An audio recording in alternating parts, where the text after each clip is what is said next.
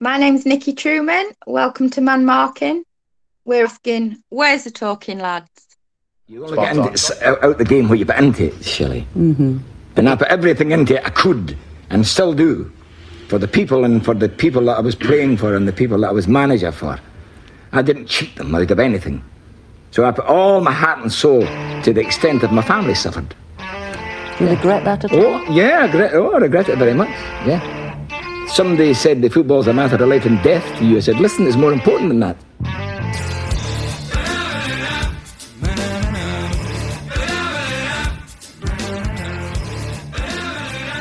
Welcome to Man Marking, the podcast that uses football as a vehicle to encourage men to become more comfortable talking about their mental health. Today, we're talking to Nikki Truman. Yeah, my name's Nikki Truman. I'm 45 years of age, mum of 3, and my dad is a Chesterfield legend. I'm joined in the studio by Anthony Olsen. Anthony, how are we, mate? Good. We've still got an absentee. Yeah, we have. He's still doing his house, isn't he? Still doing his house. Probably out shopping for curtains or something. Yeah. Oh. We wish him well with that endeavour. I do, to be honest, because I reckon there is a statistic out there that says, household projects cause divorces, so... He's not even married yet. Quickly get married so you can get a quickie divorce. But yes, we miss you, Ryan. The listeners miss you. Yeah. Good luck with the home building. I don't think you have to build a home, just decorating, isn't it? Well, I think it's more like interior... Yeah. Smash everything up. Lawrence Llewellyn Pulford. Yes, very good. Very good. We're obviously here with Nikki Truman's episode today. Yeah. Nikki Truman, who is Ernie Moss's daughter. Mm. Ernie Moss, who was Chesterfield's all-time top goal scorer, is Chesterfield's all-time top goal scorer. Mm. So, the opening question for today, Anthony, is who is your favourite goal scorer from football history? Jordan Slope? No. I was about to say, is it Jordan Slope? Is it Jordan? No, it's not. Thierry Henry. Thierry Henry? Yeah, he made goals look cool, didn't he? It's just everything about him. Just so good. I mean, it's a really hard thing to narrow down. Yeah. But I did have a big love in for Thierry. Do you remember? I remember him, I don't think it was a goal, but he did. There was a bit where I remember him doing keep-ups, like running down the touchline on his knees and that. There was just stuff at the start of like the turn of the century where he just took over games. I mean, that goal against Spurs, and I agree he was in one of the best teams in to have a great. But he was the best player in the best team. But yeah, which I do think is like. I mean, he crazy. made that to the point where he made a finish. The Thierry Henry finish. Oh yeah! Like, all it was running down the left and slotting it across the keeper into the far corner. Just a little curl on it and that. And you're like, oh, and like he knew he was good and he had that aura about him. Yeah, and he was wonderful, wasn't he? And he did a bit. Then when he came back in that FA Cup game, he had a beard. Yeah, that was gorgeous. That, wasn't it? Yeah, he's probably my favourite goal scorer. Just to watch, I think, and it must have something to do with the team as well because. They played really nice football. Yeah, but they were there lovely, are a lot. Like, some nice kits as well. There are a lot. I mean, honourable mentions for the likes of Shearer and stuff like that, which was just more blood and thunder, really, wasn't it? It's just, there's a ball. Let's smash the cover off it. This ball needs to go in the goal. And it's going. And it is going in there. And it's going at a because my name is Alan. If my name isn't Alan Shearer. But even like, I think as I got older, you start appreciating like the foxes and the boxes, your Van Nistelrooys and all that. Like Van Nistelrooy's got one goal outside the box. Like it's glorious, then. How did you do that? I mean, like it's just so good. Like, but yeah, Henry. There is something about a goal scorer that like. So we've got James Vaughan at the moment. I'd categorise him as a goal scorer. He's on about 12 already this season, and there is something lovely about the fact that like. You just have like we didn't have a goal scorer for so long at Tranmere, and then we had 2 in Clough and Norwood, and we had one season with Ryan Lowe, but we did get relegated. He still scored about 21 goals that season, which was bananas. But there is something lovely about a goal scorer. There is. Do you know what? Another one as well. Billy Sharp. Billy Sharp, and just because I think he got some ridiculous stats over like the year from the year 2000 or something. I was looking at it. I was looking at it before. I think he's the 3rd top goal scorer in Championship history, the top goal scorer in League One history, and he is got the quickest, like the most, like the shortest goals to minutes ratio in the Championship ever. I mean. So good, just so ridiculous. good. And you look at them like every type of goal, and it's like Northern And they love scoring Yeah, them. I know. Balls, like, you've scored 1 billion of these. Running off like a kid. It's so good. Obviously, he went back to Sheffield United that season when he got promoted, and like it just carried the. Do you need goals? I'll get them. Yeah. Billy Sharp scores goals. That's what he does, Yeah. and even he's sticking in the Premier League, and he still scores goals for them. Yeah. And he's like 30 odd now, 35 or something. You're like, I don't want him to ever stop. Yeah. It's like Kevin Phillips was the same, wasn't he? Oh. Just every level, every team, you'd get goals out of him. It's superb. I think. I mean, when you have that habit, I mean, obviously playing up front, they're gonna get the chances. When you have that habit, like, I mean, we've seen strikers who can't do it, but they'll do other things. Oh, and he's not a natural goal scorer. You're like, how was that possible? And you're like, oh, there is a skill to it. I don't know what it is, but there is a skill to it. I have no idea what it is because I can't do it myself, but there is one. It's just being. It's like James Vaughan, who we mentioned before. He's a really good example of just being in the right place at the right time, and it's not an accident. Just there, and you know it's. I'm not going to say worth its weight in gold because I think it's been proven that that's a daft saying, but you know what I'm saying. Yeah. I feel like the person that I've picked is now a little bit of a come down from Thierry Henry. Go on. I went for Ross McCormack. Wow. Ross McCormack and Thierry Henry. I always really liked Ross McCormack. Okay. I just always thought he was a brilliant footballer. I liked when he couldn't get out of his house. That was what I was thinking of. He was brilliant, and then he couldn't get out past his gate. Remember that? I had to phone Steve Bruce up. Hello, Stevie. I can't get out of my house. And Steve Bruce must have just been like, what on earth is happening here? Like, why is there a little Scottish man who can't get out of his house? Ross McCormack. He cost us like £20 million. Oh, he did, didn't he? Yeah, you know, he was good goal scorer. Why? I don't know, I just really liked him. I just always liked him. Do you know what I feel like it was? There was a period where he was playing for Leeds. Yeah. I think he scored like 30 goals for Leeds in the Championship one season. Yeah. And I just remember Leeds always seemed to be on the midday kickoff. So I always used to watch them. There's a reason for that. Yeah, true. But he always looked a cut above McCormack. Yeah. He also reminds me a little bit of Wayne Rooney, which always helps for me. Does everyone remind you of Wayne Rooney? Just when I look in the mirror. Yeah, okay. There he is. There he is. Just, I love that type of player who, like, no pace. Yeah. Looks a little bit overweight. Just kind of ambling around. We're going somewhere in, aren't we? Ross, if you're listening, I can give you his address. I'd love him to come round. It'd be great. I'd sit down and tell him about all of his favourite goals that I've seen him score. It'd be great. Anyway, moving on. Ernie Moss, Nicky Truman. Yeah. So, Ernie Moss was also quite the goal scorer for Chesterfield. I think, do you know what you mentioned in this episode? The perfect hat-trick he scores away at Walsall, which I think, because of the era that he played in, the club that he played in, there's not like reams, there's not Ross McCormack levels of highlights of Ernie on YouTube, but there are plenty of videos of the goals that he scored, and that one's a really good one because the quality of the video is really good, and the goals are absolutely superb, all three of them. They are proper strikers' goals, them, like. You know, you think about like the football back in the 70s and people go, it's always used like, oh, but it wasn't that quick and it wasn't that athletic and it doesn't that, and I think, well, yeah, but if you've seen the football it's played, it's probably quite a skill to be that good if you're not that athletic and you're out in the aisle all the time. So, you know, it's a bit of a slight on them, but you know, that hat-trick, I looked it up because I was just quite interested because I'll be honest, I wasn't really aware of who Ernie Moss was, and then I looked at him and I was like, who's some player, this guy? It's got like 200 goals at Chesterfield. Yeah, I know, it's mad. Player.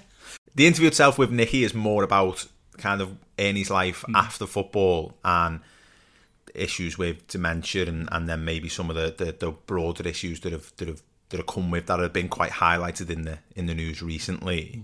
So I suppose then for us, in terms of wanting to speak to Nicky, for our kind of MO would be around for mental health in terms of Nicky and the family, and for Ernie himself. Dementia, as we know, is such a debilitating, such a horrific disease, and for people who are living around that person, and Nicky says it herself, to see like the person drain away almost in front of you, and you can tell in the emotion that Nicky talks with in this interview, and it's not the first interview that she's given about her dad, but you can tell every time she speaks him just how high she holds him as an individual, and the emotion in her voice talking about what's happened over the previous years, and I suppose for them, and for the same for Jeff Astel's family as well, and litany of other footballers, unfortunately, that are in the same position, former footballers, is the recognition of this problem, the recognition of it as a broader issue. I think it's, as you say, at the moment, it really is in the news, and obviously it goes through waves and stuff, but it feels like it's holding a bit more of a stand at the moment. Do you think this is a genuine question? Because we're going to, after the interview, we're going to have obviously a little bit more of a chat, but the most recent incident that's kind of prompted a lot of these conversations was the Raul Jimenez and David Luiz incident.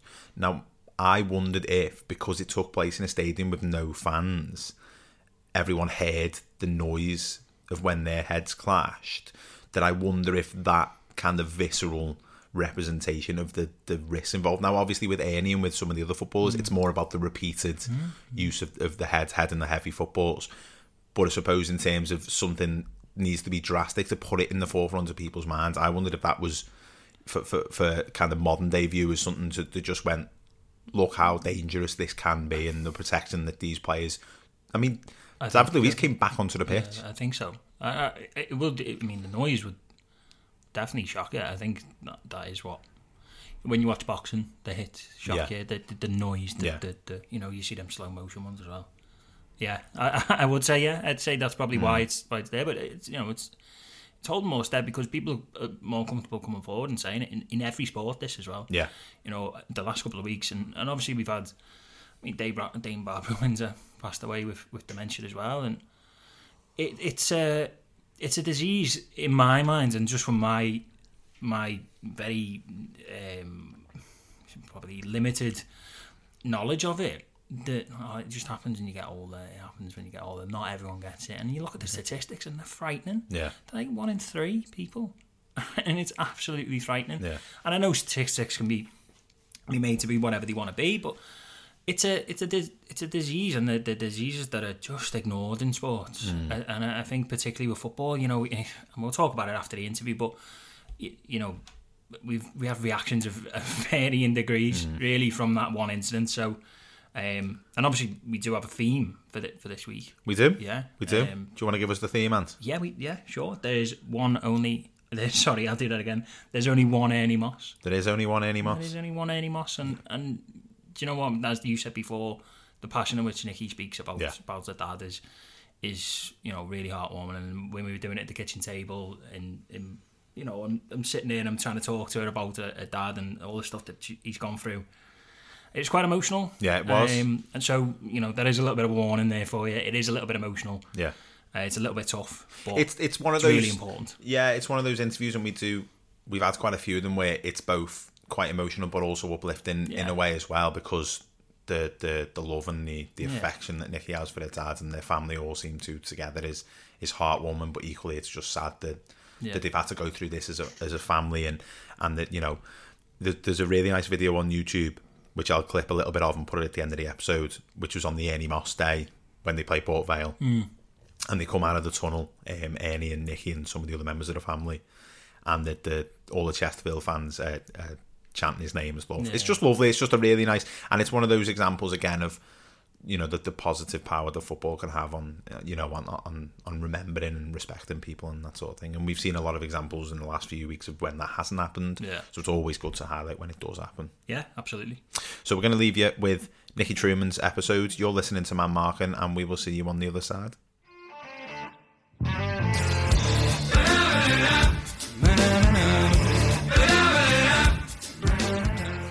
Would you be able to give our listeners a bit of an idea as to why you agreed to do an interview for us, Nicky? Yeah, I mean, I'm everything I talk about is obviously to raise awareness of dementia in football, but I'm totally aware of how important sport, not just football, but sport and fitness, nutrition is for mental health. And men are always sort of they're told you're supposed to man up and whatnot, and anything that gets men talking, be it about mental health or even just the football scores, it's a good thing to get you talking, and not to keep things sort of locked inside. Mental health is very important. Obviously, it's very of the moment. It's in the news. So anything that can, bring that to the fore is all for the good. Yeah, of course. I think you've put it really well there. It's just about getting the conversation going any way you can, which is what we're trying to do with the podcast. You mentioned your dad there, and for our listeners who don't know about who your dad is, do you want to give them a sort of overview of who he is and his career? Yeah, my dad, he is Ernie Moss. He started his career when he was 17. He got picked, it was 1967, I think, and he got picked to play for Chesterfield, which, I mean, for him, that was all his dreams come true. He was being paid money to play football. He's a 70-year-old chap. He's had 3 spells at Chesterfield. He's still their all-time leading goal scorer. And he's had spells also, at Port Vale, Peterborough, Doncaster Rovers, Lincoln, Scarborough, Stockport, Kettering, Mansfield. The list goes on and on. And then even after that, he still then went on to manage like non-league. He went into scouting for Fulham, different other clubs. So he's always had always had football on the brain, really. And when he came back to Chesterfield for his 3rd spell, I suspect you were probably about 10, 9 or 10 at that sort of time. Yeah. Do you have much memory of your dad's career when you were a child? Yeah. I mean, when I've been doing interviews before, it's quite funny because people always ask you, like, what was your favourite goal? What was your favourite match? But for me and my sister, my younger sister, Sarah, it's much more about personal memories. So, for instance, when Dad scored, he knew where we sat in the stand. He always looked up to where we sat and waved. And if he didn't, then there would be, it'd be hell to pay. And then he was always the last one out the changing room, and me and my sister were always stood at the door of the changing room, the smell of deep heat wafting out, waiting for him. And it's, being stopped for autographs as we went about, just, and going to school, and everybody sort of, my nickname was Baby Ernie. So it was more personal memories rather than, I mean, I can remember watching hundreds and hundreds and hundreds of games, but my childhood memories are more sort of running around the club after the match. Once all the fans had gone, we had the run of the pitch, the run of the stands. That was like our childhood playground. So they're a lot more personal rather than, which is your favourite goal, which is your favourite match. But I do remember it very fondly, very vividly, and our whole life has revolved around football. Were you aware at a young age the status that your dad held at the club? I know you had said that you had a nickname and that sort of thing, but did you quite grasp how important he was at the time? No, I don't think so, because Dad's always been really, really humble. In fact, whenever, before he got ill, if anybody ever called him a legend, he always used to say, "Oh, you mean a leg end?"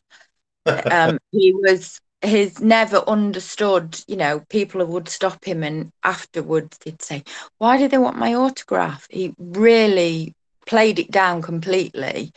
So to us, he was Dad, and Dad played football. I mean, we had a car with his name across the side, which to me and my sister was just completely and utterly embarrassing. But that it was normal. Dad, he trained every day of his life. So football was just our life. We didn't know any different. And it wasn't until sort of later. I mean, I knew, that he was Chesterfield leading goal scorer and that he was held in such high esteem.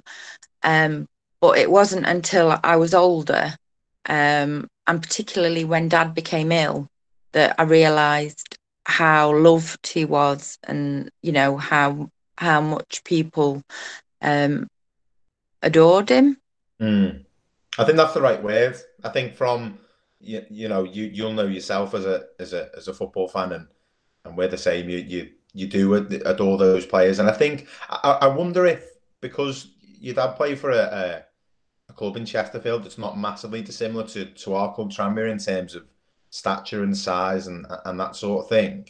Do you think there is something in it being the local club and there being that sort of tight-knit community around it that made it all the more special for him? I think so. Also, like, he was a Chesterfield lad, born and bred. So when he got picked to play for Chesterfield, I mean, he always said he'd have played for nothing.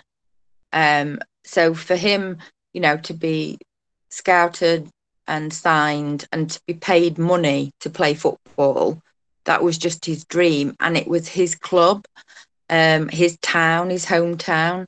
It's where we lived all our lives. So yeah, it's like I say, it's his hometown, it's his club. He's always supported Chesterfield. So it was just a dream come true. And then obviously the fans realised that he was a local lad, and he had such dedication to the club. And I mean, still up until last year, we took him to every single home game. So, he's just a Chesterfield lad through and through. And sort of following your dad's career, he has obviously developed dementia, and those sort of symptoms started displaying in his 50s. Is that right? Yeah, that's right. Yeah. And for anyone who's listening who doesn't, who's not had any experience with dementia and what it looks like, what type of symptoms were they early on? Well, I mean, to us as a family, it was really difficult because I've only ever sort of heard of dementia mentioned, like as in Alzheimer's, which is old people, you forget who people are. So we'd got no idea that, there was such a thing as early onset dementia. So when Dad first started becoming ill, we didn't take it seriously. What first sort of triggered it for us was he became uninterested in football, which to us was like, whoa, we know there's something wrong. Because I mean, all our life, he watched Match of the Day. He watched every football match. Our life revolved around football. So when he became sort of not interested, we thought, there's something wrong. Then he became a bit short-tempered and not himself. And to start off with, we thought maybe it was because he'd sort of retired from football. He was only doing the charity matches, and it was sort of, maybe he was missing the changing room banter, the football environment, because that was, he was such a sarcastic so-and-so. It was, like, we thought maybe that's what he's missing, his teammates and whatnot. But then as it continued, we realised that there was something wrong. So we took him to the doctors on numerous occasions. And because Dad was, I mean, still even now, he doesn't look ill. He's 6 foot odd, big, fit, strong chap. And he, like I say, he was only in his 50s. So the doctors sort of dismissed our concerns, and they'd ask Dad, they'd say, "Are you all right?" And he'd go, "Yeah, I'm fine, superb, everything's fine." And they completely dismissed us. And in fact, it took about 10 years to actually get him a proper diagnosis of us, and that was us. Kept taking him back, and as he was getting worse, But they didn't believe us because he looked so physically fit and strong. You know, he was still going running. He would still be playing football in charity matches. But it was just, we knew as a family, because we adored him so much, we knew that there was something wrong. So, you know, it was gradual, and yeah, it's just been such a it's just such a devastating disease.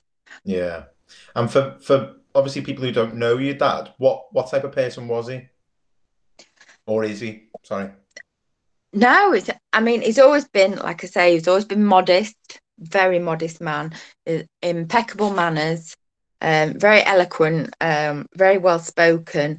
In fact, the word that, apart from legend, people have said to me over and over is that he's a gentleman.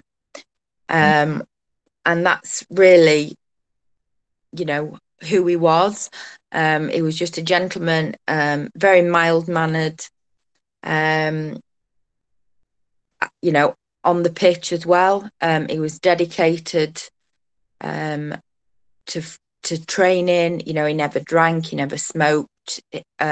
Football was his life. That was his job. You know, he didn't go out clubbing or do it. You know, all the sort of stereotypical footballers, what you would imagine. Dad was the polar opposite. He was at home with us, and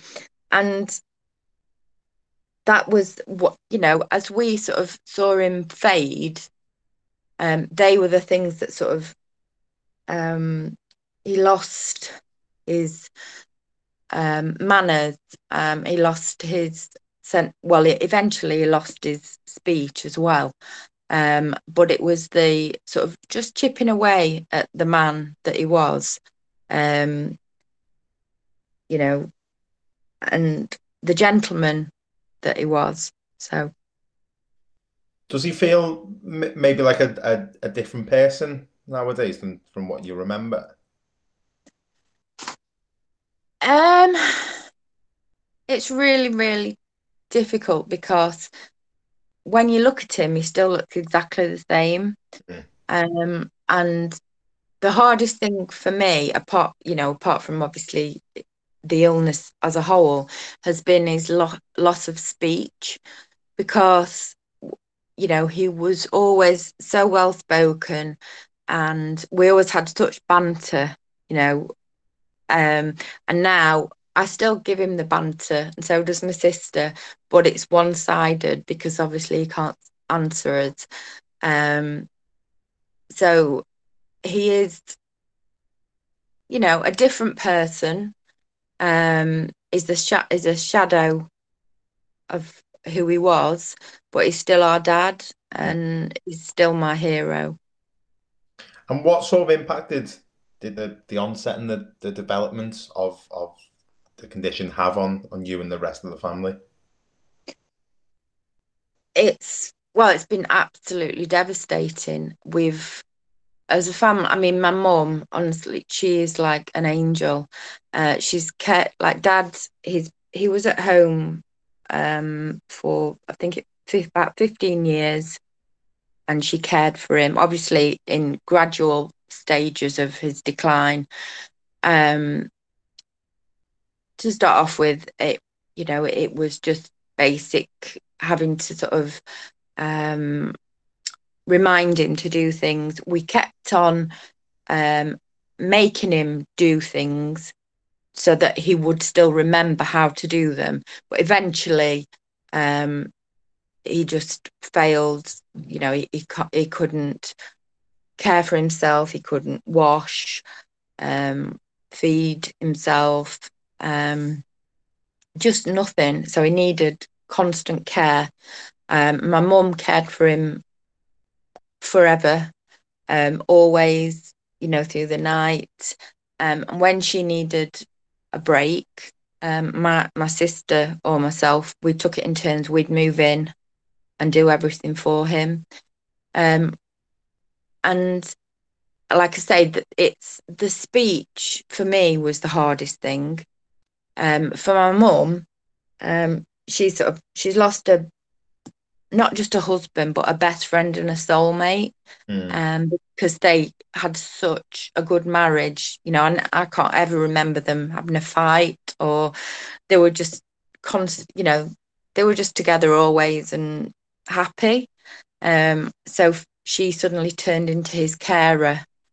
So to watch him fade sort of gradually before us has been harrowing. And then like for the grandkids, to see Grandad as he is, that I play them clips of him talking in interviews or on and they're like, whoa, Grandad, they can't believe who he was. But I mean, I suppose in one respect we're lucky that we have those memories on tape that we can we can look back on them and remember. But it is such a devastating illness, and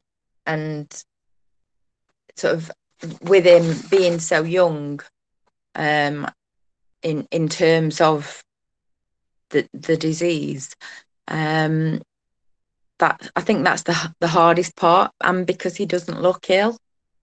Yeah, that was one of the striking things I noticed actually when I was putting some of the research and stuff together before we did the interview. And he was looking at your dad, as you say, I wouldn't even have guessed that he was 70. He looks considerably younger than that. In terms of the dynamic between you and the rest of your family, between your siblings and your mom, did that change the way that you were as a family in terms of, did it create a bit of a community feel, like you kind of pulled you together, or did it become quite fractious? How did that kind of alter the dynamic within your household? It's sort of, we've always been very close, and to start off with, Mum didn't want anybody to know about Dad's illness, because she's very private. It's me that does all the talking. So she wanted to keep it to herself, and then it got to the point where we were taking Dad to football, and like you say, because he doesn't look ill, people were coming up to us, and they'd be hi, and Dad would either say something completely random, or he'd be he'd do something that was completely out of character, and I didn't want anybody to think badly of him, because he's always had such manners and such dignity, and I said, we need to speak out about this, and I've probably spoken out about this more than Mum would want me to, but that's sort of how I deal with it. But as a family, we just did whatever we needed to do for Dad. Be that, I'd move in for a week while my mum had a break. Then my sister would move in. She's on her own with 2 kids, so she'd have to take her kids with her. I left mine at home with my husband. We'd do everything that we could to ease the burden on Mum, so to speak, although she didn't see it as a burden. But there's only so much care that when it's 24/7, and when you're up in the night, it's just completely draining, not only physically but emotionally. It is so hard, because obviously it's like when I'm showering my dad, it's not something that you would expect to be doing when he was sort of only in his 60s. So it's a very harrowing thing to do, but we would do whatever because we love Dad, and I'd do anything for him. And Mum was the same. You know, she would just we just pulled together as a family to care for him as long as we could at home. And Nikki, as well as tirelessly working to support your dad at home, you've also been working really hard campaigning to raise awareness following the revelations about links between dementia and football. It's probably something that isn't publicised as loudly as it should be. There's been some recent things around youngsters not heading the football. But could you just let us know sort of what those links are and what we know to date?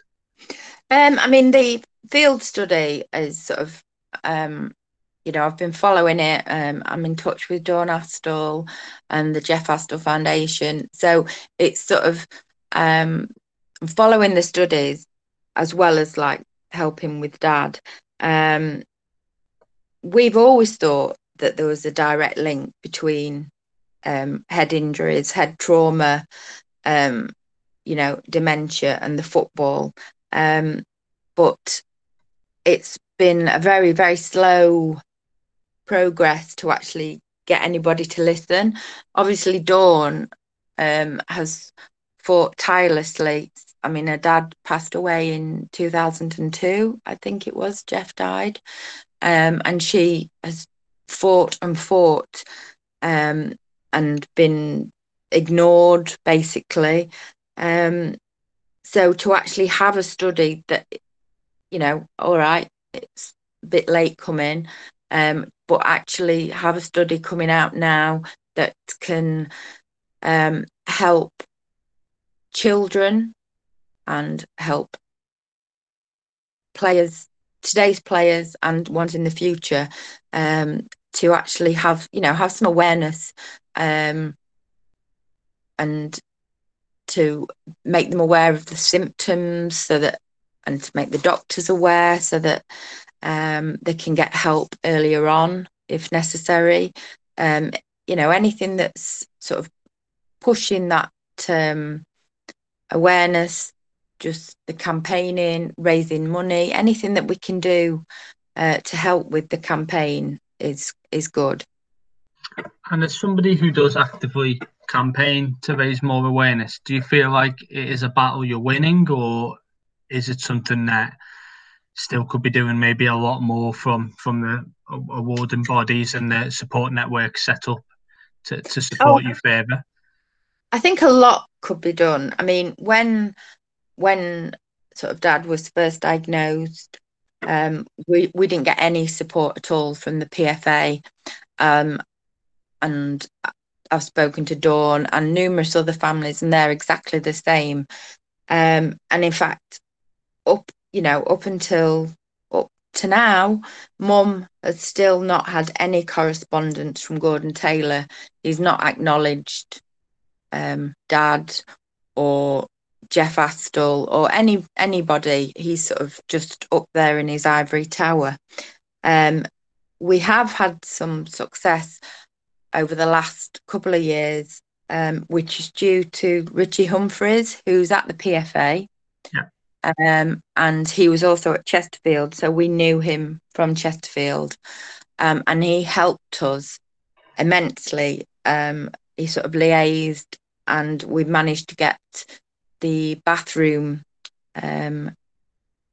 sort of converted so it was accessible to Dad, and also to have some costs towards his care. But up until Richie stepped in, we had nothing. Do you find that the most of the positive reaction you get is from almost like the local community, everyday fans? We often talk about how positive a vehicle football can be and football fandom can be. Is that something you found during your campaign? Oh yeah, we have had so much support from the fans, not just Chesterfield fans, but just fans generally, from Chesterfield Football Club and other clubs, and also players, Dad's ex-teammates, but also current players. In fact, it just seems to be the higher up you go, the less the less bothered they are, really. The fans are just immense. Their support has been, so they've carried us a lot of the time. When the messages that they send you, their stories, their memories, it just picks you up when you just sat in a heap crying. So yeah, it seems to be the higher up you get, the less bothered they are. Yeah, that's a very good point. That it's the grassroots element of football where it's the community that ends up doing the job that the association should be doing. When in reality, if you look at money and resource and football as a business, it probably should be the other way around. Without sort of putting you on the spot, what more could you or would you like to see the PFA be doing? Maybe not just in isolated cases, but in general, from your experience. Well, I mean, to start off with, Mum, she always said, and I think if I'm not mistaken, that Dawn's mum was also the same, that actually to have had a phone call from somebody at the PFA, for instance, Gordon Taylor, just to actually acknowledge that our loved ones were suffering, and it's not even about the money. It was actually acknowledging that they were ill. These players have paid into the PFA all their lives, and they were just ignored. So to actually acknowledge their illness to start off with would have been a start, really. But the PFA should be funding. Obviously, the study should have started when Jeff passed away, but it's been put off and hidden under the carpet, and they've sort of gone a bit quiet, and then there's been a bit of a campaign, so then they've had to do it. But because a lot of these men, and there are a lot of them, a lot of these players, ex-players, are falling ill at an early age, so sort of in their 50s. There are absolutely no facilities for people with dementia or brain injuries of that age. We were offered knitting, singing for the brain, which are very aimed towards the elderly, people with Alzheimer's, but there's nothing in place. I've spoken to Dawn before about having a facility where the players can go safely. It's funded by the PFA. It's got, maybe an Astra pitch so that they can have a kickabout, because Dad would still, before he became really ill, he would have loved to have a kickabout, but there's nowhere that we could take him safely. Somewhere that is based specifically for these men that, are young-ish, fit, healthy, apart from the brain injury that they've got from playing football. Is football taking the subject seriously enough as an industry? I don't think at a higher level they are. Like I said, everything that we've done, fundraising and things, and like the club, like Chesterfield's been amazing. They've given us season tickets to take Dad to the matches. They've given us, allocated seating that is easy for Dad to get to. So they've been amazing, as have the fans, but I think, like you say, the acknowledgement, the higher up, they don't want to acknowledge it because they're scared of the money aspect. They think that, there's going to be all these big lawsuits and whatnot.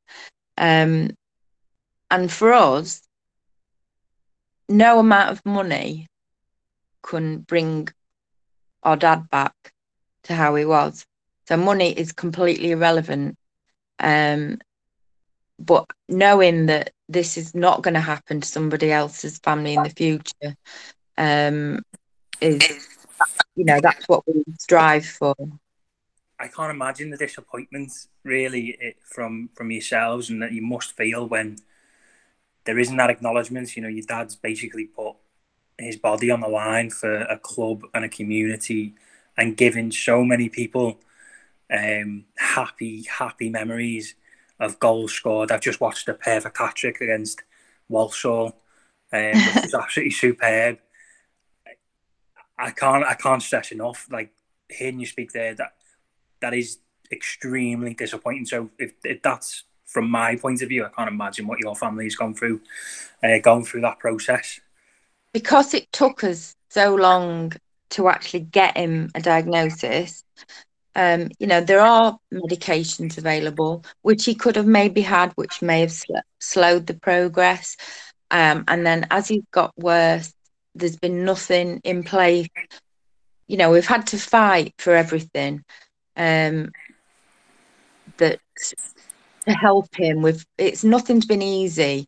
Even to the point of my mum wasn't eligible for carers allowance because they would take a pension off her if she got carers allowance. It's really is sort of we've fought every step of the way to get everything that we can for Dad, to keep his dignity and his pride. And it's disappointing. Yeah. I just listening to you speak, that it just does sound disappointing. But I read an article about the tributes from Chesterfield as part of your dad's 70th birthday late last year. And I've just read the Port Vale and Chesterfield is the Ernie Moss game. How were those days for yourself, walking out onto those pitches and seeing all those fans? The first time that they did the Port Vale, it was quite overwhelming. We'd sort of had a lot of messages from fans, but then actually going out onto the pitch with our children, who were like, whoa, this is for our granddad, this is amazing. And then raising a lot of money. Then we've done a couple of charity matches that have raised quite a lot for dementia. And then on his 70th, that was sort of, well, unfortunately, that was the last game that he has been to, because he became very ill after that. But they contacted us and said they wanted to do a minute's applause on the 70th minute, and it would be on BT Sport. So, we were taking Dad anyway, and the fans stood up and did a minute applause, but it was after that when the fans continued to stand up and chant Ernie, Ernie, Ernie. And I just completely lost it and was just in floods of tears. I was so proud, just to be part of that, and to see. Dad had a beaming smile on his face, and it's just the pride that we have in him is immense, and how wonderful the club and the fans have been. They've named the road outside the club is named after Dad now. So there's a lot of things that have been done, because to us he's our dad, and we don't see him any differently. As we still take the mickey out of him, and we still joke around, and he's always laughing and smiling. But that's the only way that we can deal with it. We can't. We don't know any other way to react, really. I don't think there's any problem with a bit of laughter. Do you ever remind him that the only penalty he took, he missed? Yes, yeah, that was on his testimonial. I remember that. Yeah. Mightily impressive that all those goals that he scored, 200 and plus goals, not one was a penalty. Yep. Yes, he was. That was not his strong point. And earlier this year, obviously, we've had the coronavirus situation, and Ernie unfortunately contracted the virus, and obviously he's in a home himself, and it's been a well-known story and well publicised how difficult that has been for care homes up and down the country. Just as your, you're his daughter, how difficult was that time? Well, and it still is truly horrific. I mean, unfortunately over Christmas, Dad became very ill, and he had to go into full-time care with full-time nursing care, and that nearly broke us, to be honest, because to give up his care, because we'd done it, for so many years, and to pass that over, we sort of felt we were failing him. And then when sort of I was watching the news avidly, about the coronavirus, and then as soon as it came on about the problem in the care home, and I just said to my husband, I can't watch this anymore. I just can't deal with it. And then we had a phone call to say that Dad had a really high temperature and was unwell, and that they had some cases in his care home. And then a week later, he tested positive. So it was a case of we were phoning up. My sister had phoned in the morning. I'd phone sort of after tea time, to check his temperature, to check, because you feel so helpless, because they're your loved ones. You want to be there looking after them, to cuddle them. You just feel, totally. You just don't know what to do, and you're thinking he's there on his own. We need to be there, but obviously we can't. And we're relying on the carers and the nurses, who are just like angels. And fortunately, we are one of the lucky families, and that Dad managed to fight the disease, and he's now on the mend. It's the hardest thing has been not being able to see him and cuddle him. And just finally, Nikki, for anyone who's listening who has a loved one with dementia, just kind of what advice would you give them just about coping with that process as a family, and just any advice in general, really? I think to start off with, obviously, that we struggled with getting a diagnosis. So to start off with, if you think that there's something wrong with a loved one, and the doctor says, sort of just dismisses, keep going back, trust your instinct, gut, if you think that there's something wrong, because doctors are becoming more aware now that dementia and head injuries can affect people at a younger age. So there might be some help available, a medication to help slow the progress or ease some of the symptoms. So just keep going back, and I suppose it's the same with not just dementia, but any it's depression, anything. Just because somebody looks fine doesn't mean that they are. So be tolerant, be aware that not every disability can be seen. I'm really very vocal about that, because people can be suffering from all manner of diseases, or issues, and it doesn't always show. So always be tolerant of others. Like you said, keep a sense of humour, because laughter, sort of carries you through. Always talk to your loved ones, even if they can't answer you back. Just, keep their pride and dignity intact, and just cherish the time that you've got together and just love them.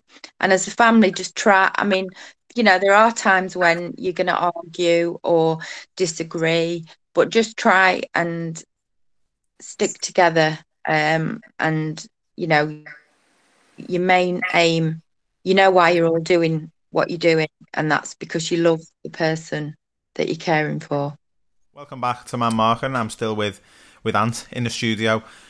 So as we mentioned before, that interview was obviously quite an emotional interview, quite a lot of stuff for Nikki to talk about there, both about her dad as a person and as a player, and then the subsequent sort of, I suppose, treatment that they feel as though they've had as a family, and equally other families feel as though they've had from the likes of the PFA and other sort of governing bodies of the football. I think what we were just kind of talking about off air there, which was probably the most relevant thing for us, is as supporters, as fans of the game, the way that we would look upon it from the outside. Obviously, we can't comment on the sort of processes that go on within the game, but it just appears from the outside that despite the overwhelming evidence put to football, it seems in a lot of senses it's still happy to just bury its head in the sand with this. We referenced the Raul Jimenez and David Luiz incidents from the other week. This happened countless amounts of times. Someone like Ryan Mason obviously had to retire due to a head injury. We've had Chris Sutton's done a lot of talking and a lot of work to try and raise this issue for former footballers. And for Ernie Moss and for Jeff Astles as well. And I mean, the list is just endless. Nobby Styles, Bobby Charlton. The list goes on. Half of that. Most of that squad's. Yeah, I think it's 6 of them, isn't it, have died from dementia. The propensity for footballers of a certain era to develop dementia is significantly higher than the general public is. I think there are 2 elements of this. The first element is what can football be doing more? Like, what can football be doing better? Which the list is endless. Yeah. And I suppose the second element of it is for families and for loved ones like Nikki and like her family, like what can they do? Like, how are they meant to deal with this? And Nikki gave us loads of stuff, the way that they've dealt with it as a family and that sort of thing. And I think their example can be, can give hope to some people. And it's a desperate situation, but it's one that you can get through together, and they've been able to show that. But for us as fans then, Anton, we were just discussing it there, when you look upon this, when you look upon the way that football treats these things, you only have to look at what Troy Deeney said the other week, which was one of the most ridiculous things that's ever been said in a broadcast, and that goes some for football. I listened to it, and then I was just astounded how he went from, and let's be fair here. Like, where the likelihood of us meeting Troy Deeney is very slim. You might think that we'll just talk about him and kind of, rubbish what he said and stuff quite easily. But if we did meet him, I'd say exactly the same thing. Yeah. And like that. It's dangerous. What he's saying is dangerous. It is. And, from what he said in the summer around the COVID situation, how he was so scared to go back to training. And look, that is absolutely fine. Yeah. Absolutely fine. But that was linked to his son. Yeah, absolutely. And I completely agreed with it. It was really difficult, and it's a really difficult situation. And the players in the summer looked to me as if they went, we're quite aware now. To then go onto that horrible TalkSport and talk in that way and go, basically imply that, players know best and don't listen to a doctor. Don't listen to a doctor and, get up and get on with it kind of attitude. Do you know the thing that irritated me the most about it? He said there has to be a level of trust between the player and the doctor. But that works both ways, Troy. Yeah. Because you've got a medical professional there who's telling you, who's giving you medical advice. It'd be like him telling you how to play up front. And you just ignoring it.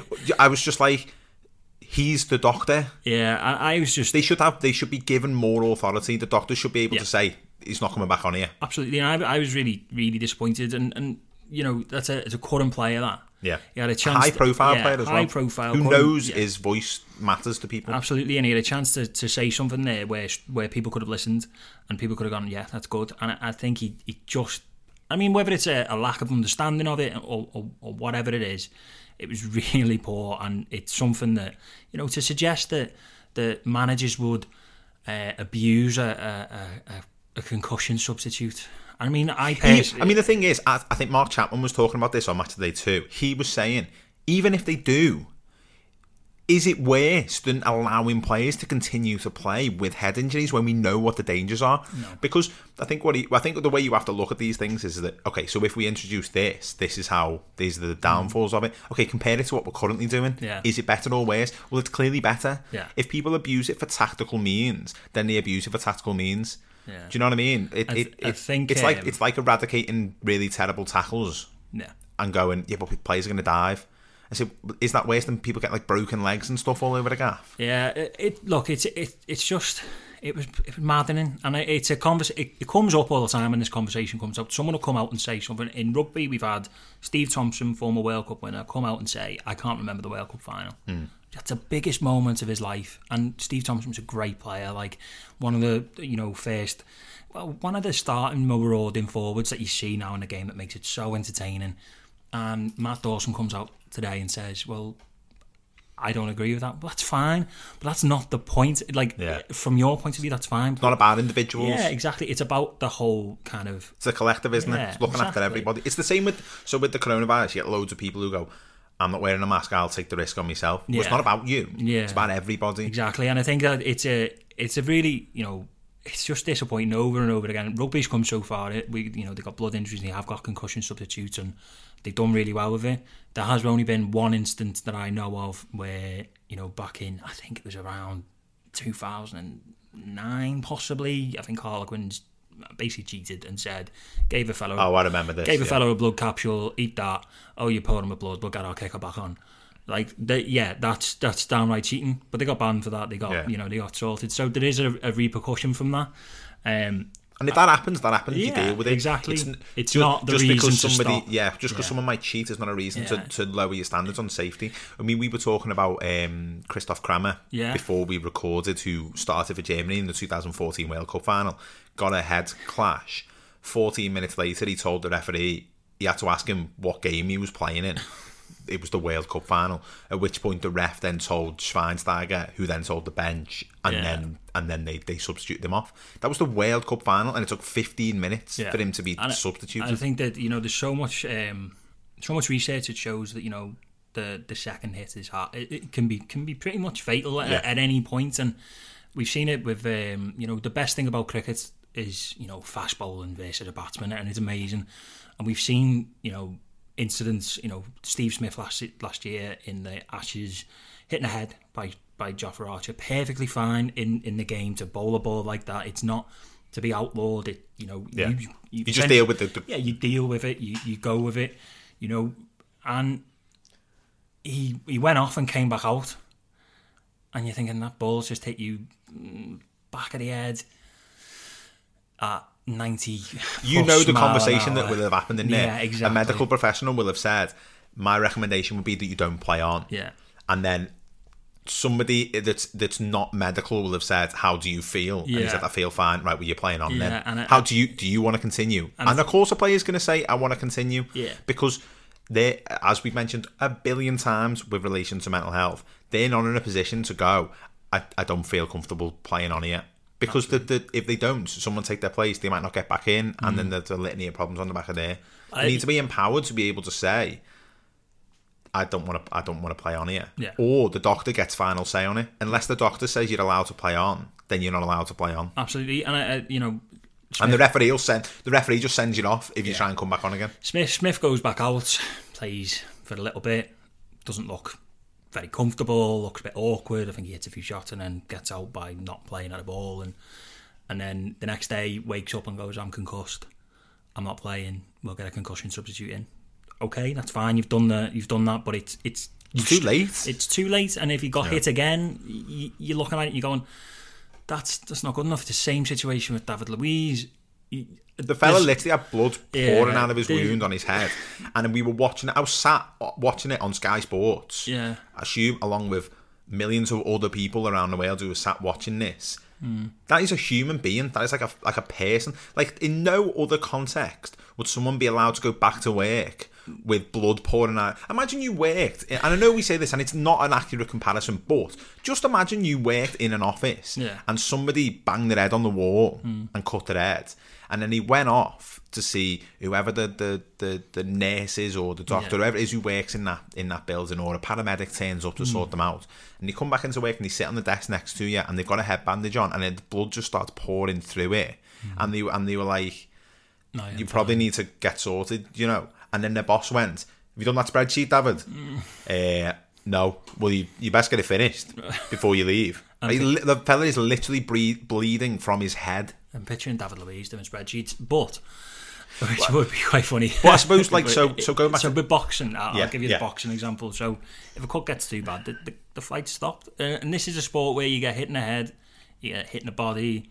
and even they know, like, obviously there are very, very, well, there's quite a few examples where referees haven't done the job but there is a doctor there, and a doctor comes over and goes, no.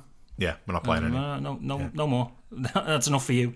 That's it. And that's it. That's final. Even a trainer can do that. And as soon as that decision's made, it's not. We're unsure. Yeah, and it's top down with these things. So I played in loads of matches where I've had a crack on the head or a crack on the face, or something where probably I shouldn't be playing on. It gets patched up. They stick a bit of Vaseline on it, and you run back on the pitch, and then you come off every time it splits open, and you put it back on again. But that's top down. Yeah. You can't expect the grassroots to be able to do it properly, the professionals onto it. No. So if you're a grassroots football and you're looking at it and you go, well, Luiz came back on, why should I have to go off? I only get to play footy once a week. Yeah. And I might get a lockdown again next week and I won't be able to play. Yeah. I'm coming back on here. And going back to Ernie and Nicky, it wasn't so much a head injury with Ernie, it's that repeated head into the ball that they know is now dangerous. I'll give you another thing that when I was doing some research for this episode. So professional footballers post their career are twice as likely to develop osteoarthritis than general members of the public. Yeah. Now, you can say that's probably understandable because of the pressure they put in their joints compared to other. Absolutely. But is that something that we talk about? Is the physical demands that we put on individuals, is the provisions for that? Clearly in the case of Nicky and their family, they didn't even get acknowledgement from Gordon Taylor from the PFA. All they wanted was someone to acknowledge it. That's all they wanted. It's not about apportioning blame. No. It's not about that, and it's never been about that for Nicky or for Jeff Astlow's family or for Chris Sutton now. It's not about apportioning blame. It's like, right, we've identified a problem. It's fine that we got it wrong before. Well, it's not fine, but it happened. Yeah. We're not going to get anywhere by blaming anyone. Let's come up with a solution. But what football's doing, seemingly as an organisation, and in individual cases, there will be people trying to help. Yeah. Bournemouth have been quite outspoken about heading the ball at a young age, and weren't they the first team to have their kids' teams not heading the ball at a certain age? Eddie Howe was quite outspoken on that, wasn't he? I think. But the as we've seen with loads of these things, and mental health is a big one on it. But this is just as big. Is the sport itself needs to take a lead on it, and everyone else will follow. You have to take a lead. Same with racism. Same with any of these things. You've got to be seen to be doing the right thing to expect anyone else to do it. And I just don't think that I think it links back to that thing of treating footballers and sports people as commodities. How quickly can we get them back on the pitch? Yeah, I look at other sports as well, and I wouldn't say for football seems like the one that's being picked on. Yeah. And I think that's what. When it happens to because it's the most high profile. Yeah, sport, when it happens to football, particularly in this country, it goes in on itself and goes, oh yeah, but everyone else is annoying as well. Yeah.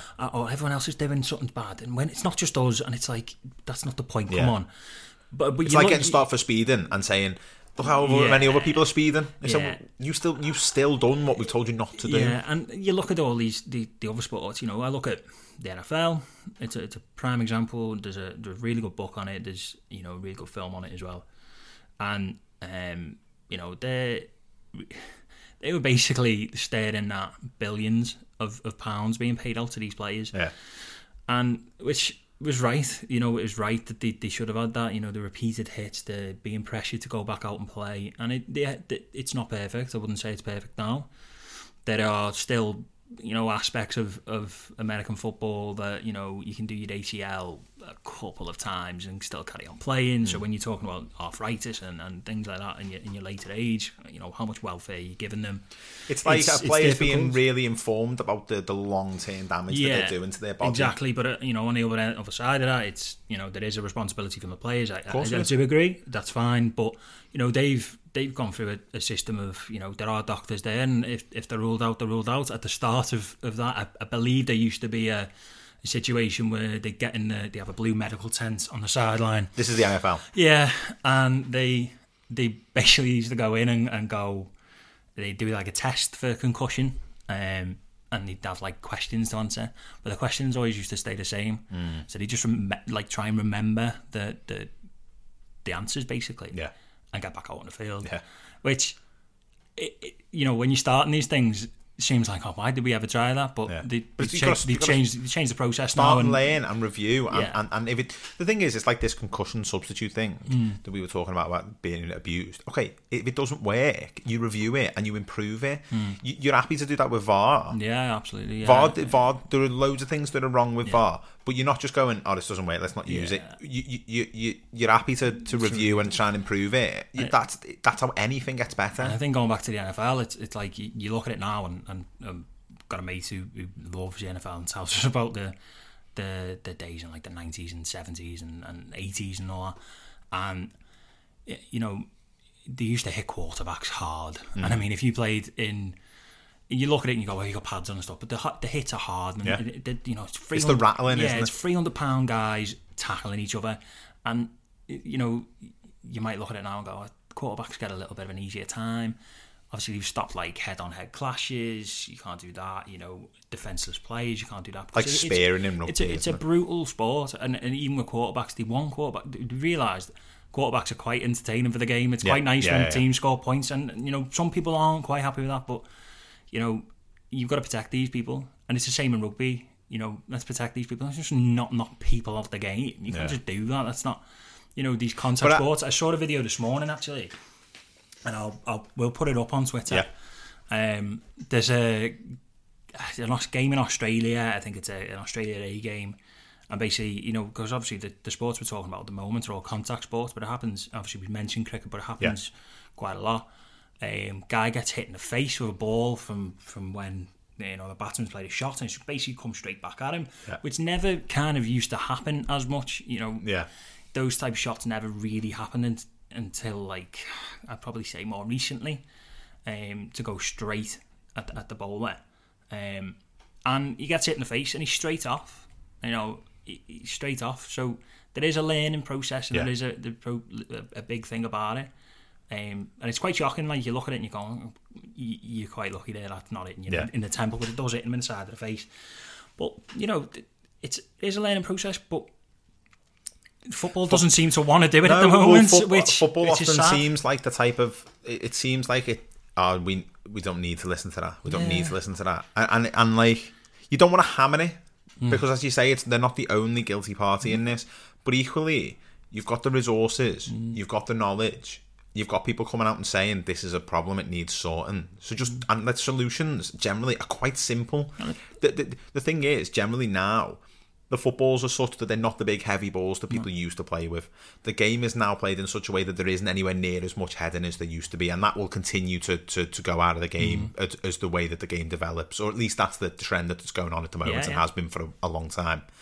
You've got basically endless amounts of cash to give to people to play the game. You've got the resources to put things in place so that you can regularly check up on people, so that you can give them the information that they need, and just empower the medical professionals to say, you're not medically fit to get out on that pitch. Didn't they release how much he'd spent on it, the PFA? That was some ludicrously small amount. Well, because Gooden Taylor gets paid like £2 million a year or something, or he did, and that was kind of widely publicised. Yeah. And then the amount that had been given towards research in dementia, and part of that was the field study, was just minuscule in comparison. And I do think, in a way, I don't know how helpful it is to compare the salaries really, man, but I do think it's quite stark in the fact that this is a thing. So there are literally people dying of this, like literally people who are dying from this all the time, and you can't even be bothered to phone up those people who are. I think the thing with the PFA, what people forget is it's the players' union. They pay into that for their whole career to represent them. Yeah, it's and like there are a lot of amazing things that the PFA do. A lot of amazing people who work there, but I wonder if part of it is, like, as I say, that they feel maybe that they're being targeted for this, so they're burying their head in the sand about it rather than doing something. Yeah, and I think because that means admitting some kind of liability. Yeah, and I think as Nicky said, when we were speaking to it, like, this year must have been, we spoke about it, it must have been so hard for her. Obviously there's been a worldwide pandemic. There's, we know about the issues with care homes and stuff like that. So I think it must be really difficult, and to not have any acknowledgement from the sport that he gave so much to, is really, it's just really sad. You can't, in my eyes, there's been so many football players and represent clubs and give them that, give them the money, basically. The players give the league the money, basically. In my eyes, they make it entertaining, they make it good. It's about the players. That's what it's about. Exactly. Nobody turns up on a match day because they're a fan of Gordon Taylor. Exactly. Or they're a fan of the administrators. And I just think it's poor to not even contact them. I haven't seen much come back from what Chris Sutton said or anything like that, and it's been news, and it will just go away again until the next instance happens. It's poor. And for Nicky and her family, you just want acknowledgement and just say, like, this won't happen to anyone else. This shouldn't have happened. Yeah. We've learned from our mistakes, and it won't happen again in future. Because I suspect for people who were like Nicky and other families who have gone through it and are going through it, probably something that is hard for them to swallow is, like, there will be other families who have to deal with this because there are simple actions not being taken. And I think that's the be all and end all, is that these things are quite simple. Yeah, and and they're not even expensive either. I mean, Nicky was talking about wanting, is there some way the PFA can set something up so that Ernie can go and have a kickabout? Yeah. Just rent some 5-a-side pitches. It's crazy, isn't it? They're like £40 an hour. Do you know what I mean? It's not. They're not asking for, like. They're not asking for the world. No. They're just asking for you represented these people and you didn't do the job that they thought you were there to protect them, and you didn't do it properly. Yeah. And they're not asking for they're not even asking for like anything other than just a basic acknowledgement of that fact and be involved in the process that the families are having to go through. It must just be so hard for them as well. I spoke to her about it on there, and it's just sad, isn't it? I gave everything to this game and they never gave me anything back. No.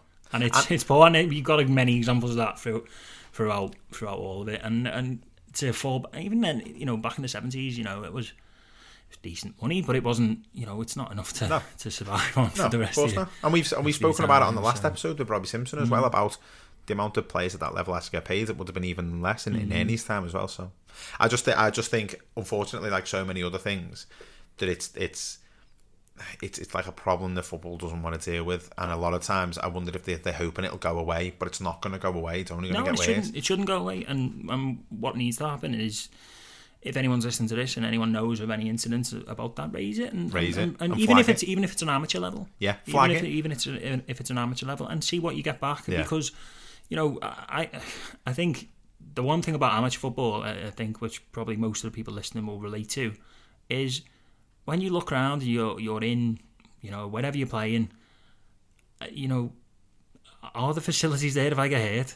And people feel a lot more comfortable when there is someone there who knows what they're doing and hasn't just done a first aid course. You and I coached the kids' football team. Yeah. If there was someone that got injured, it was us who were basically... It was us, the referee, and the other managers. Yeah, so let's maybe, it just needs to stay in the news, and it needs to stay relevant, and I'm sure it will, because it's happening too much. It's happening to big prominent figures in the game, and hopefully, at some point with maybe a change in the PFA, it become a lot better, because it definitely needs to. Yeah. Because you're just destroying the history of the game. Yeah. And you're talking about what individuals can do. There are obviously some different organisations that people can get involved in. There is obviously the Jeff Astle Foundation, which was set up by Dawn Astles, which was Jeff's daughter. So you can find them at the jeffastlefoundation.co.uk. And then there are a couple of charities as well. There are loads of charities, but the two biggest ones in this country are the Alzheimer's Society, which is alzheimers.org.uk, and then there's also Dementia UK, which is dementiauk.org. So you can go on there and you can contribute to them, get involved in them. They've got services and things that they offer as well to families and to people who are suffering with dementia and Alzheimer's too. So in terms of things that people can do at a grassroots level, as so often happens with these things, it should come from the top down, but it often comes from the ground up. And there are things that we can all do to get involved and try and improve the situation. And we'll put all those links on the bio for this episode, and also we'll stick them on Twitter as well and tag some people in so that you can see that as well. That's probably a good time for us to wrap up there, Ant. Absolutely, yeah. Thanks for your time again today, mate. Yeah, no problem. And if you want to find us on Twitter, you can find us at @marking_man. And what's the hashtag people need to be using, Ant? Where's the talking, lads? Where's the talking, lads? We're going to leave you with Nicky's quickfire. Thank you for listening, and we'll see you next week. So, Nicky, Chesterfield moved from Saltergate to the new stadium about 10 years ago. You prefer Saltergate or the new stadium? Oh, that's a tricky one, because Saltgate was sort of my childhood home, but I got married at the Pro Act and Dad walked me down the aisle. So, feel bad making you choose I can't call on that. No, I can't. And the Pro Act now has Ernie Moss way outside it. So, yeah, that's they're both completely different. Yeah, that's a toughie, that one.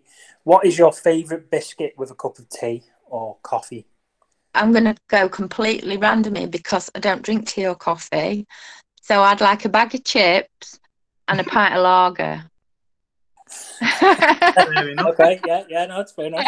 That sounds much better, to be honest with you.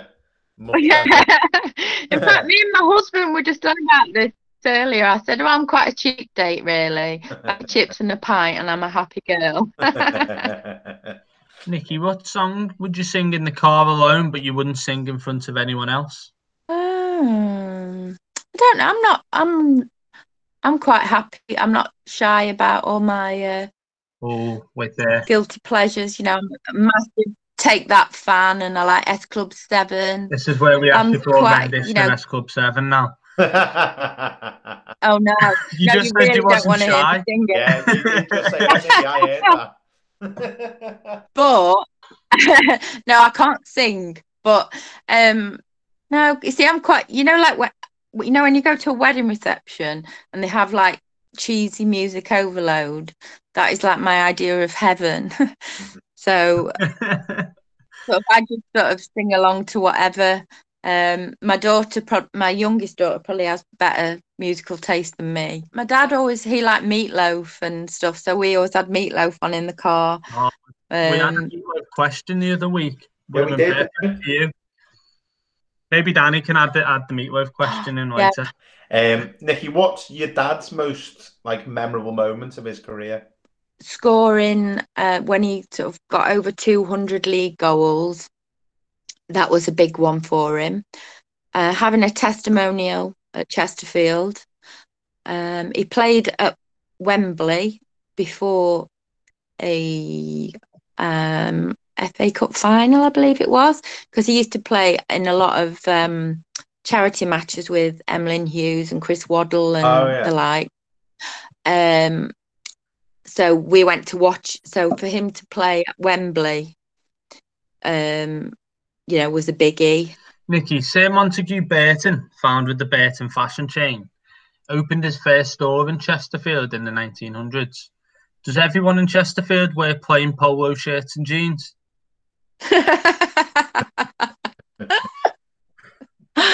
Oh, that's a good one. It's shut now. It's now a Greggs. Now it's a Greggs shop. Yeah. So now everybody just eats, cheese and onion pasties instead. But yeah, there is a bit of a a polo shirt kind of and jeans look that in Chesterfield. Yeah, so the reason that question's in there is because I go to Burton quite a bit. We've not got one now though, so it's just a Greg. To be fair, he also goes to Greg's quite a bit, so it's all right. I can't defend myself because I came on the camera before eating a Domino's, so it's not gone well for you this evening, has it? No. And yeah. Nikki, Meatloaf once sang, "I would do anything for love, but I wouldn't do that." What is the craziest thing you've ever done for love? For love. For the love of my dad, me and my sister have had his autograph tattooed on our wrist. Oh, really? Oh, that's cool. That's quite nice, that, yeah. That is nice. Yeah, it was very painful. But yeah, we've got matching because like all our childhood we were like forever stood next to him while he's signing autographs, and we were like, God, Dad, hurry up. And then about a year ago he stopped being able to sign his autograph, so we said, right, we're going to get it done. So we've both got it on the inside of our wrists. It was very painful, but we did that for love.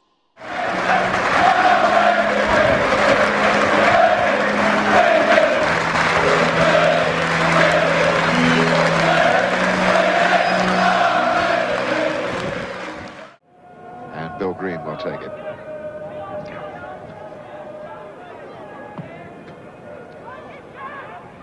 Moss knocks it down and tries the shot and scores the goal. Ernie Moss, 1-1. 16 minutes of the first half gone, and Ernie Moss knocks in his 12th goal of the season. And doesn't he look pleased? And don't the other fellas look surprised? He's looking for that left foot, and it was Baines who got in the way. Now Kowalski looking for Moss. Oh, fine goal, Ernie Moss. He hasn't got away from Baines too often, but when he has punished Walsall. It's 3-2. There's Walker going in. Now Salmons to knock it way across there again, looking for Birch. And that must be another one. And Moss is claiming that as his hat-trick. It's 4-3. 44 minutes gone, we've got a minute left. Can Chesterfield still pull something out of this game? Walker here. The ball wide. Salmons knocks it far post. Looking for Birch. Now we look for Moss getting the touch. His hat-trick this afternoon.